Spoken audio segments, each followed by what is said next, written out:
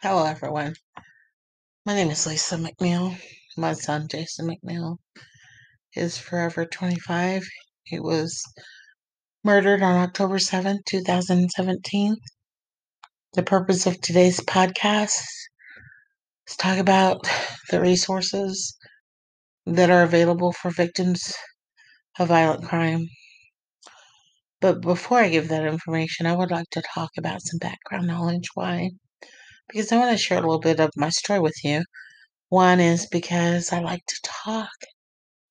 And two is that I think it helps you understand where I'm coming from. So, um, my son was born on July 1st, 1992. He came into this world by an emergency C-section because I had been extremely sick and I was losing weight instead of gaining weight. I had lost 11 pounds and was hospitalized for dehydration. While I was in the hospital, his father, my ex-husband, was also hospitalized. He was in a car accident. He hit a parked semi truck and they had to use the jaws of life to get him out of the truck, out of the car. He ran into a parked truck. Before he ran into that truck, I had had a dream and told him he was going to run into the parked semi truck. And he said, "Don't worry about it." So, anyways, when Jason came into the world, he came in and he was very stressed out. And he had been wrapping his cord, his umbilical cord, around his neck. So they did an emergency C-section. He also pooped in his sack, which is poisonous, so he swallowed the meconium. Now, I'm telling you guys this because as a result of this, we went to live with his mother when my ex-husband was putting salt in tea and taking showers in his pajamas because his head injury, they had to enter a plate into his head and he was not well and he became very violent. So during this time frame, while we were living with his mother, my son's grandmother took out an insurance policy on him from the Gerber Life Insurance Company, which later paid for his funeral. The only thing I had to pay for was his headstone, which I used my son's last check to pay for his headstone. But, anyways, when my son came into the world, he was a very happy little boy. He appreciated life because he had such a difficult entrance. Like I said, he had swallowed his poop, so they did an emergency C-section. But he was very happy after that.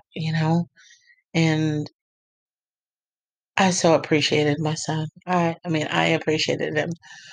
So, anyways, he grew up through the years, and I ended up divorcing his father because I didn't want my son to think that the violence his father had displayed because of his closed head injury, he had a cerebral contusion, which made him violent, and they had to insert a plate into his head. But kids don't understand that, so I had to get away from it. So, and that's what I did. I got away from it, and my son grew up with just me and him. My ex-husband did remarry, so as far as I know, he's fine. He's well. Anyways, as the years went on, my son decided he didn't want to go to college because he didn't like school, which was fine with me because I don't think everybody's college material, and it's like if you don't like college, then don't bother going. But I did expose him to college. I took him around to the different universities so that he had the knowledge in case he did decide later he wanted to go, which eventually he did decide. One day I came home from work and he told me he had enrolled himself in college. That was 2 years post graduation, and I was so proud of him. So proud of him. But, anyways, um, getting to the resources. The reason I want to talk about these resources is because I've had such a difficult time with the prosecutor's office lying to me, the police department lying to me not being aware of the resources. I do want to say that there's resources out there for people who have been victims of violent crime. The state of Indiana, I know, gets $1,500 for um, people who don't have insurance or people who need help. Anyways, I know this because a friend of mine told me, but we didn't need this. My son had life insurance, and his grandmother had taken. We went to live with his grandmother when my ex husband was having his situation. And as a result of having lived with her, his grandmother, my son's grandmother, took out Gerber life insurance on him, and she paid for that for the next 25 years.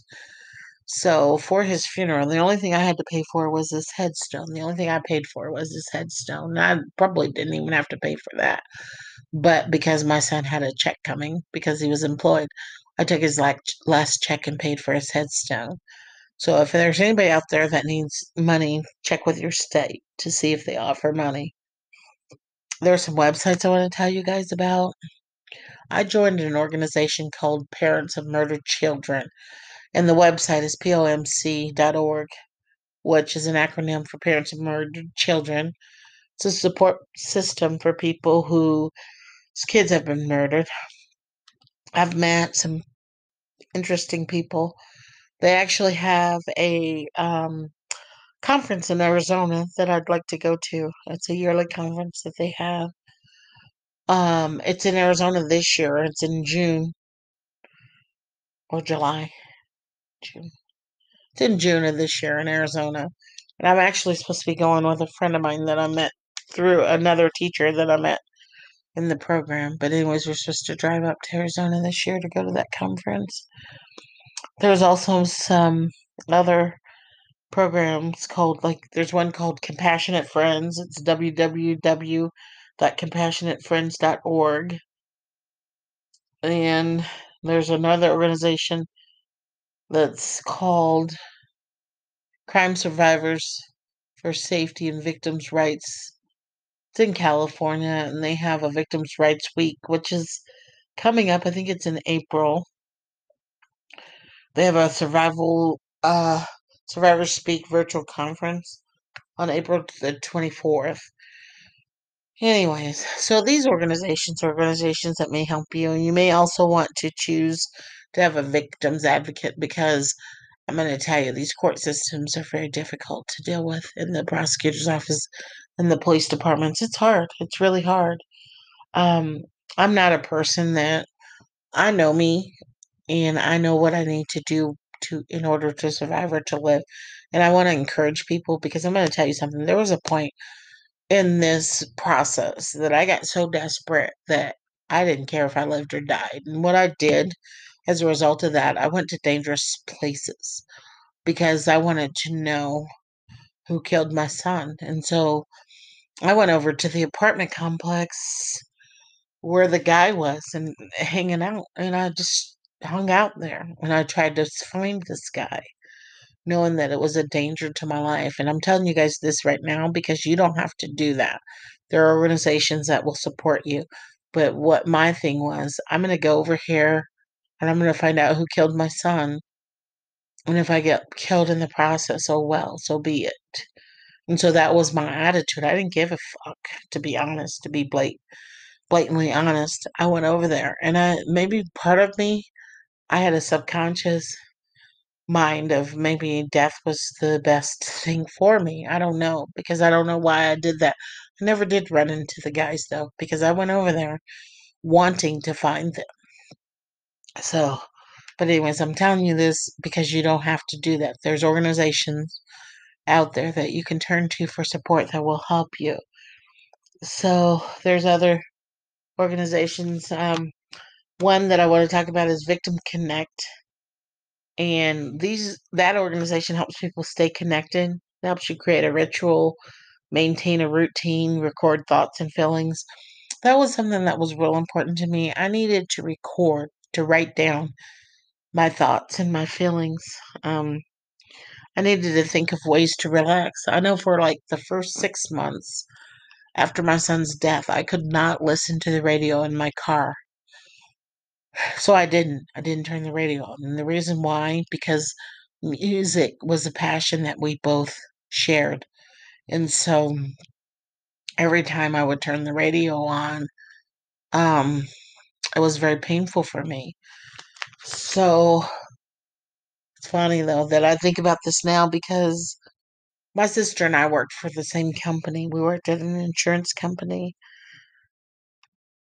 And Cardi B was one of the songs Bloody Shoes that radio station used to play constantly. They played that song, and my sister always played that song.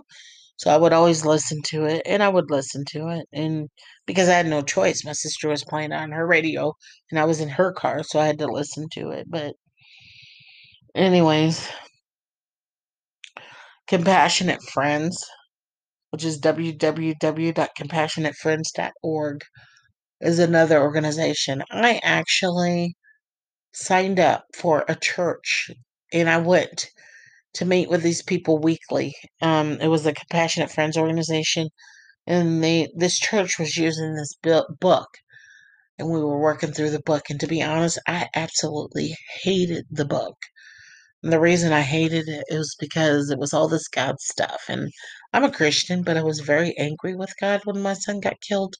And although at his funeral I said I was going to trust God, I still was mad at God because I didn't understand why he would allow this to happen. That was my only child, and I felt like God could have stopped it. So I went to these weekly meetings, and the only thing that saved me in those meetings were the people, not the context of the meetings, because we would go and we would talk about different scriptures from the Bible, and I didn't believe any of it.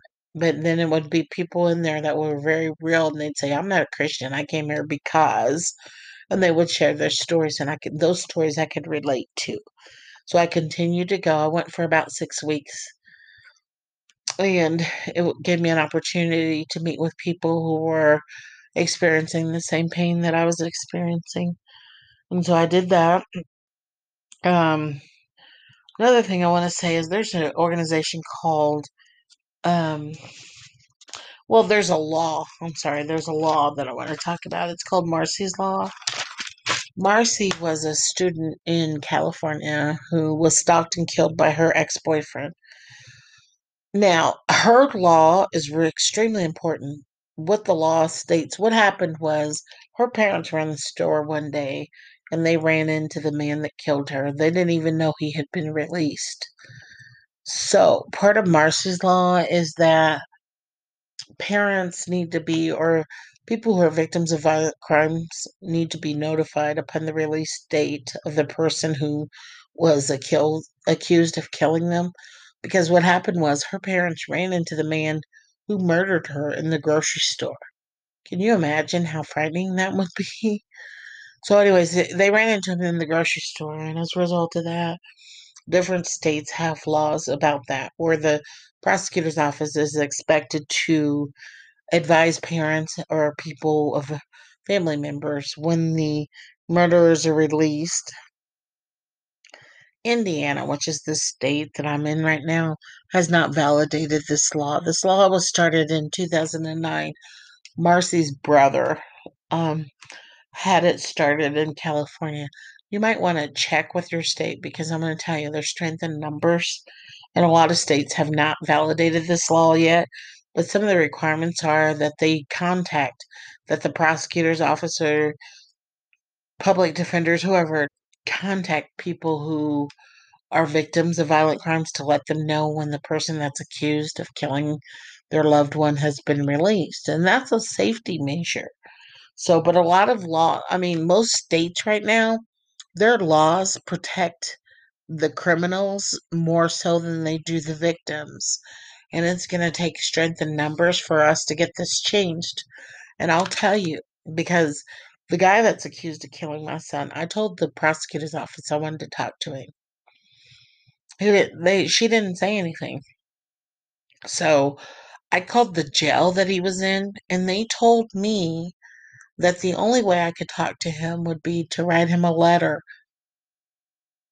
and request that he add me to his um, visitor's log, which meant that I would have to expose to him my address, which I wasn't about to do, and some personal information about me in order for me to get on his visitation log. Because sometimes I wonder if the guy that actually killed my son, I look at him and I don't want to kill him. I actually feel sorry for him because I think he was set up. I think something's wrong with the guy that actually killed my son, or that they're saying killed my son. And I think there's something else going on. But, anyways, Um, Marcy's Law. If your state does not have this law, you guys need to petition the court and see about getting it because it protects the victims of violent crimes. And again, I know the state of Indiana, this is not validated. So the prosecutor's office does not have to notify victims of violent crime when that person who's been accused of the crime has been released. So I could very well run into this person anywhere. Um, what else do I want to say? I want to say, um, you should contact your senators or your state legislatures to see about getting this law enforced. Again, there is power in numbers. The week of April 19th, 2021, that is National Crime Survivors Week. And there's a lot of different programs going on for that. Um, there's a Survivors Speak conference. It's a virtual conference because of COVID, and it's held the week of April 24th. So you might want to research that and find out about that as well. Please, please, please do not take matters into your own hands. There's also advocates in the state, like right now, there's an advocate in the state of Indiana who, because everything, excuse me, is virtual, and even though it's because everything is virtual is what I want to say, that I don't attend the virtual conferences. I went to the first one. I went to two of them, and they're actually for the attorneys only, but I went in anyways, and the judge knew I was there, and they didn't say anything, but they were compassionate in that manner, but they were making jokes, and it was like really dysfunctional, and they were talking about real estate, and I was very offended. So I didn't go to any of the other conferences, but there's a victims advocate, and she goes to all of them. And I will reach out to her like after each conference, and she'll tell me when the conferences are scheduled because right now, because of COVID, they're they can do pre-trial conferences on the Zoom. However, once the trial starts, they cannot do conferences on Zoom. So she will give me feedback as to when the next pre-trial conference is. And if I decide to go in, I just go in. But most of the time, I don't want to go in because it's very chaotic. But, anyways, she gives me feedback as to when the conferences are. And she's supposed to actually be a support system for my son. But outside of her giving me that information, I haven't found any of their services to be beneficial. What I want to say to you is please, please, please, please do not take matters into your own hands. Look for help because we are incapable. I don't know about you guys, but I know that I was incapable. One is because I actually um, put my life in danger by going to look for these people. I mean, I went to look for them and didn't care, what happened. Um, because I wanted to know who murdered my son, and that's probably, I mean, that's not the safest way to go about this. So there's places out there and people out there that will help you. Don't be afraid to ask for help because this is a very complicated, complex situation. So I've never, ever, ever in my life been afraid to ask for help. Um, because I know that I'm either gonna sink or swim, and I don't plan on sinking because my son needs me to make sure that justice is served on the person that murdered him, and I can't do that if I sink. I can't do that from a jail cell. If I get on the same level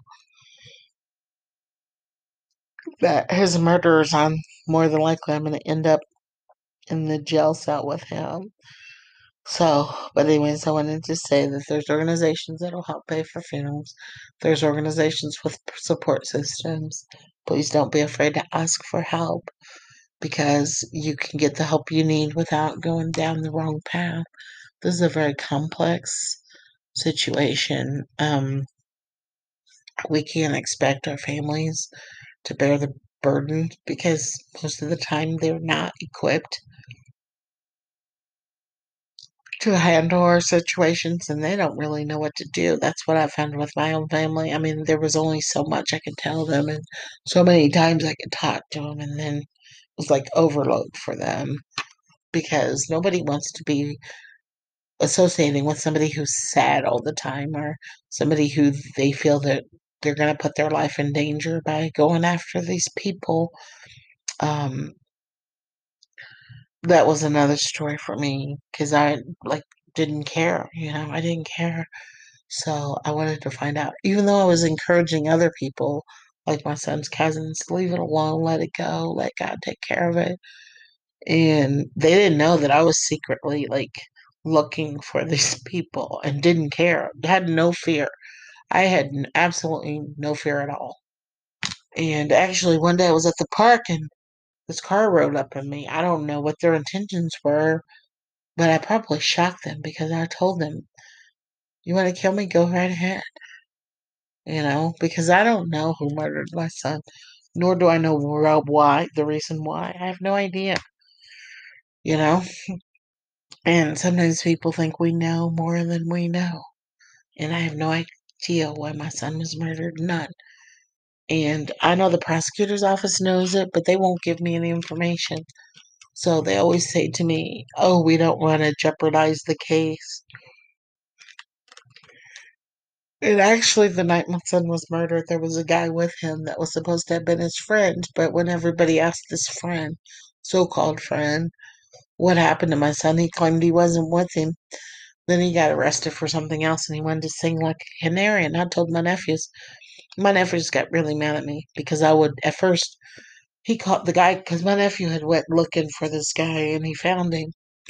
And the guy told my nephew he didn't know what happened to my son, but everybody else said he's lying. He knows if anybody, Jason was with anybody who was with him.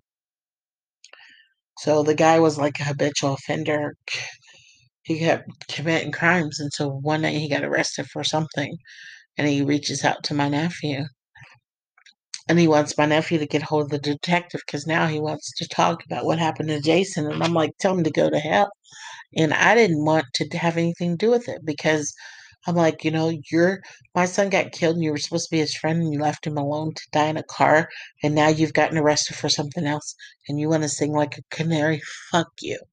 That was my exact sentiment. And that's exactly what I told my nephew. Let his ass sit down in the jail cell and rot.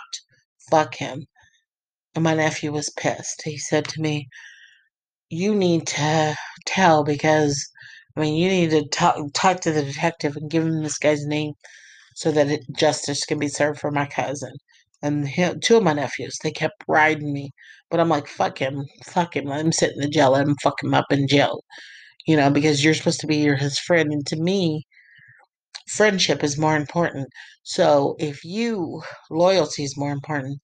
So if you walk away from my child and left him dying, to me, you're worse than the person who actually pulled the fucking trigger. And that was what my attitude was. And it took my nephews, like two of them, because then they teamed up and they kept calling me, "Ain't he do this? Ain't he do that?"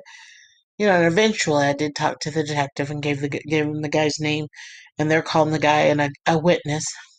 I call him an accomplice, because how could you walk away from your dying friend and leave them to die and not say anything and pretend like you know another person? With friends like that, who fucking needs enemies? That's my attitude, you know. So, but anyways, that's neither here nor there. But what I want to say is don't try to handle things on your own. Do the right thing. Get the um, help that you need because I wanted to handle everything on my own. And then I got to thinking, this is somebody's child. And what if they're wrong? What if this isn't the person who killed my son? This has got to stop, you know? So when other people were asking, it's like I always thought I was so strong and I would tell them the right thing because it was the right thing to do. But secretly, I had secrets. I was trying to figure this shit out on my own.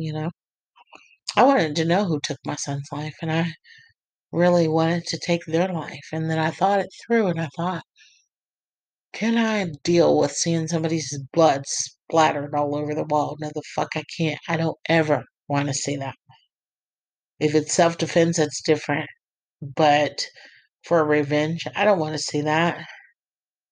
I don't ever want to see that. And so I had to come to terms with that. If I think the person's going to get away with it, I don't know what I'm going to do if I think the person's going to get away with it. Um, I don't know who killed my son, though. I don't know what the facts are. I do know that I believe that they thought my son was a narc, which he's not. He doesn't like the police. Not that he dislikes them. He doesn't have a criminal history because I told my son a long time ago, if the system is unfair, stay the fuck away from it. So it's not because he's a narc, it's because he knows that the system is unfair. And I told him, if you touch a hot stove and you burn your finger, you gotta touch that stove again. So to me, people whose kids keep going in and out of the system, in and out of the system, and they keep saying the system's unfair, that's no fucking excuse. If it's unfair, stay the fuck away from it. Does that make you a fucking narc? No, because you could still realize that the system is unfair, but choose to stay away from it. And that's my son's story. He knew that I wasn't going to be one of these. I don't like fucking jails. I spent 8 days in jail for one time for some bullshit. Do I want to ever see a jail cell? Oh, fucking no. I don't want to see a jail cell. I don't want to go there to visit anybody either. So I told my son, you ever get locked up, for something you did, don't expect me to come and see you because I'm not. I have major phobia and it's not anything having control over. I have anxiety of being locked in a jail cell. That's not what I want. I worked with juveniles who had been arrested for drugs or whatever. I was a youth manager.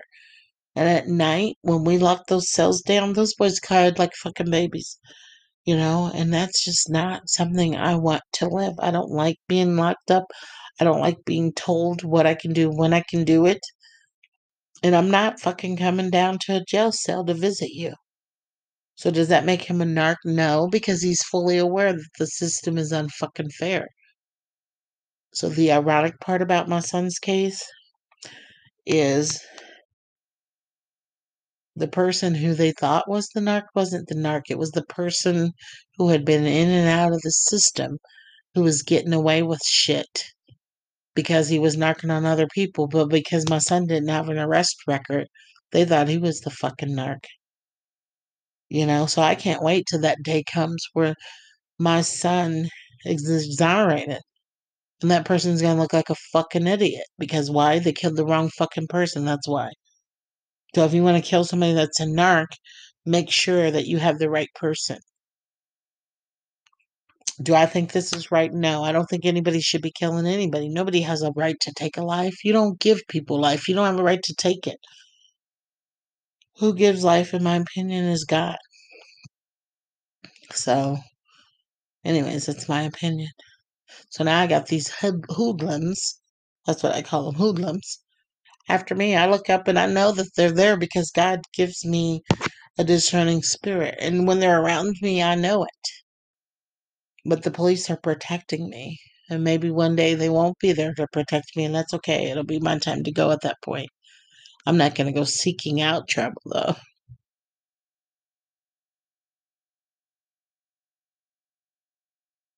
So, anyways, I hope I've given you guys some information on what you need to do to help your loved ones to survive and to keep yourselves out of trouble.